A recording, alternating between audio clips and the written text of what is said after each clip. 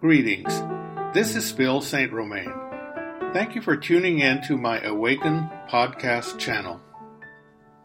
This message is on contemplative prayer methods, and it's the audio segment of a video teaching series I've done on Christian prayer methods.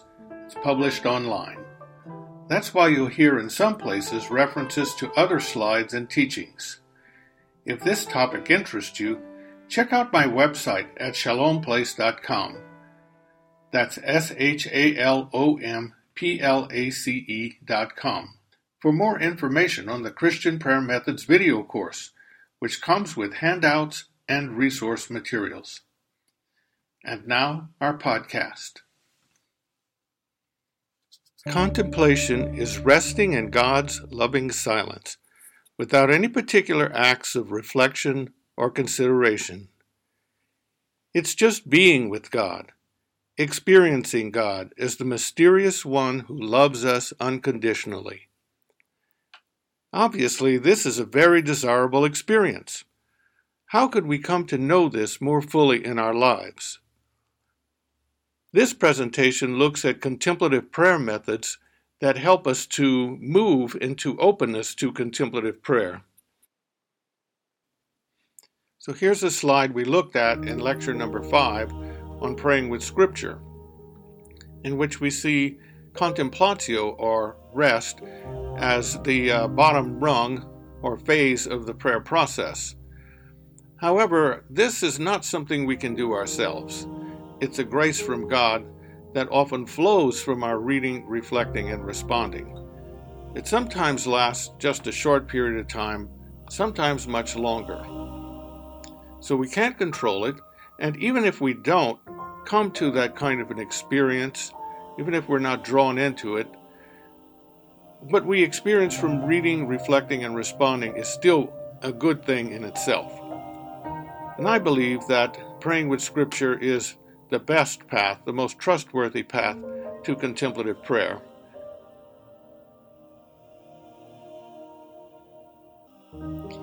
Spending time praying with Scripture produces a state of mind that's sometimes been called recollection. Recollection means that the mind and the heart are oriented toward God, that we're less interested in our own distractions than we are with God's presence to us, and we're open to receiving whatever it is God wants to give us, including openness to contemplative rest. Sometimes, however, people are already recollected when they come into prayer, perhaps from previous prayer experiences during the day, from worship, from a period of service, or right living, or prayer on the go. So they don't necessarily need to spend much time reading Scripture, reflecting, and responding. And they're ready to use the contemplative methods that we're going to talk about here. I might mention that if one isn't recollected, then the contemplative methods that we're going to talk about can be very difficult to practice. Because if you're not recollected and you move into the silence, then what you'll experience primarily is your distractions. And it'll be very difficult to move beyond the distractions into a period of recollection and waiting on God. The first contemplative method we're going to examine is called Christian meditation. And it's a method developed by a Benedictine monk named John Main, who lived in the 20th century. Main's travels took him to Malaysia, where he met Swami Satyananda, who taught him a simple method of meditation using a mantra. A mantra is a word or phrase repeated in the mind. He began to use this method in his own spiritual practice using the phrase Maranatha. And this is an Aramaic term meaning, "Come, Lord." Aramaic is the language spoken by Jesus. So May used this method for 2 30-minute periods each day, and he found that he experienced a deep peace and awareness from this discipline. During the course of his later studies of the Christian mystical tradition, he came upon the writings of John Cassian, whom he found to be teaching a meditation form similar to what he had learned from Swami Satyananda. The method goes like this. Begin by setting aside 20 to 30 minutes in the morning and the evening. Invite the Holy Spirit to be with you during this time and to lead you in your prayer. Close your eyes, sit straight. Mentally repeat the phrase Maranatha, but 4 distinct syllables, ma, ra, na, tha. And you don't synchronize it with your breath, you just repeat it again and again with your mind. You listen to it as you say it. Ma, ra, na, tha. And after 20 minutes or so, and you might use a timer with a bell or ringing or something to indicate when the time is up, then you simply open your eyes and get in touch with your body sensations and then get up and go about your day. This form of meditation is very similar to transcendental meditation, the practice taught by Maharishi Mahesh Yogi, and which was very popular beginning in the 1960s and still is to some extent. Only Maine uses a Christian word, you might say, and situates it in the context of the overall Christian life. It's a contemplative prayer method in that it's not reflecting on the meaning of a particular passage of Scripture, but quieting the mind and opening us to receive God's gift of loving presence and rest. There's an organization that was formed to help promote this prayer. It's called the World Community for Christian Meditation, and you can find out more about it on the internet. So if you would like right now, you could simply pause and just take a few minutes, quiet yourself, and go through the process and see what it's like.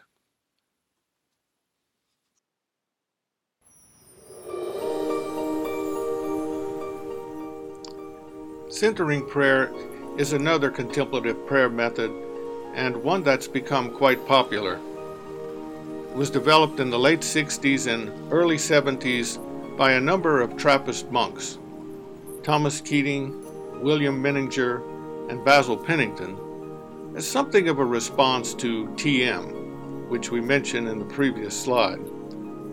Transcendental meditation was catching on, was very popular, and a number of Christians were practicing it and asking, why don't we have something like this in our own tradition? And of course, John Maine was responding with Christian meditation, but sometimes people weren't aware of that. So the Trappists began to look at our own tradition and found a number of different practices. We've mentioned John Cassian already. There's the cloud of unknowing and some of the prayer methods mentioned by Saint Teresa of Avila. And they began to formulate a method that people could use based on these ancient teachings. It presumes a state of recollection, and so it's ideal to practice this during the course of Lectio Divina, but it may be that, as we've already mentioned, one is recollected when one comes into prayer. And so the method goes like this. It's to be practiced for 20 to 30 minutes twice a day. And by the way, these are just suggestions. If you can only do 10 minutes once a day, well, that's better than nothing. Before you enter into the prayer, you choose a sacred word, a word or phrase that is the symbol of your intention to consent to God's presence and action within. So it's not a mantra in that sense. You're not going to repeat this word again and again in your mind as you do with Christian meditation. And the word can be anything. It can be something from your scripture reading. It can be a word or phrase you use every time. Jesus, God, Holy Spirit, whatever. And sometimes people even like to use just a sacred image or gesture. Imagine their sacred word as being in the light, something like that. But the point is that the word expresses your openness to God and your willingness to receive what God wants to give you. Then, sitting comfortably with your eyes closed, you gently introduce the sacred word. When you discover that thoughts arise that begin to engage you, thoughts that you become interested in, you return ever so gently to the sacred word. And that's pretty much it. That's the practice. Sit before God, open to God, using the sacred word to express your openness to God. When distractions arise that grab your attention, return to the sacred word. And you end the period by remaining in silence with your eyes closed for a couple of minutes or so. And sometimes people like to say the Lord's Prayer at the end as well.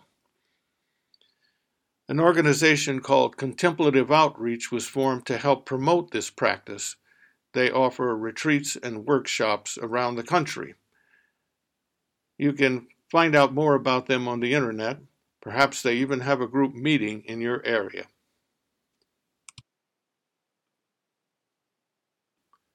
The third and final method we'll review is called breathing prayer. There's no major leaders or movement or website for this one. We note that in the scriptures, the term ruah is used for spirit, and it's the same word for breath. So there's this relationship between spirit and breath. The ancients probably noticed that when something started breathing, it was alive, and when it stopped breathing, it was dead. So there's the breath of life, and there's the breath of the Holy Spirit, which is God's life within us. At the end of John's Gospel, for example, Jesus breathes the Holy Spirit on the apostles. So we're going to make use of that revelation in this prayer, that the Spirit breath of God can join with our breath to communicate God's life to us. So this is the way the method works. Perhaps at the end of a period of praying with Scripture, or again, if you're already recollected, and with this method, you don't even have to be especially recollected. You simply begin by sitting comfortably or lying on the floor, and the point is to be comfortable. Close your eyes, and then you get in touch with your breathing normally, and just noticing and following your breath. Invite the Spirit to breathe in your breathing, that the Holy Spirit, the holy breath of God, breathes with you and conforms your breathing to the movement of the Spirit, breath, and life of God within you. Inhaling, you invite God in. And you can use a word or phrase or image to do so. And exhaling, you can praise God or surrender to God, turn your selfishness or stress over to God. And you can also inhale God's presence in silently, exhale in God's presence silently. It's a way of being with God through the use of breath. Breath which centers us, breath which joins us to God, God's life, God's breathing in us. And at the end, and you might know the end when your eyes open in and of themselves and you just feel like you're done. Notice the sights and sounds around you. Give thanks for God's gift of life and breath.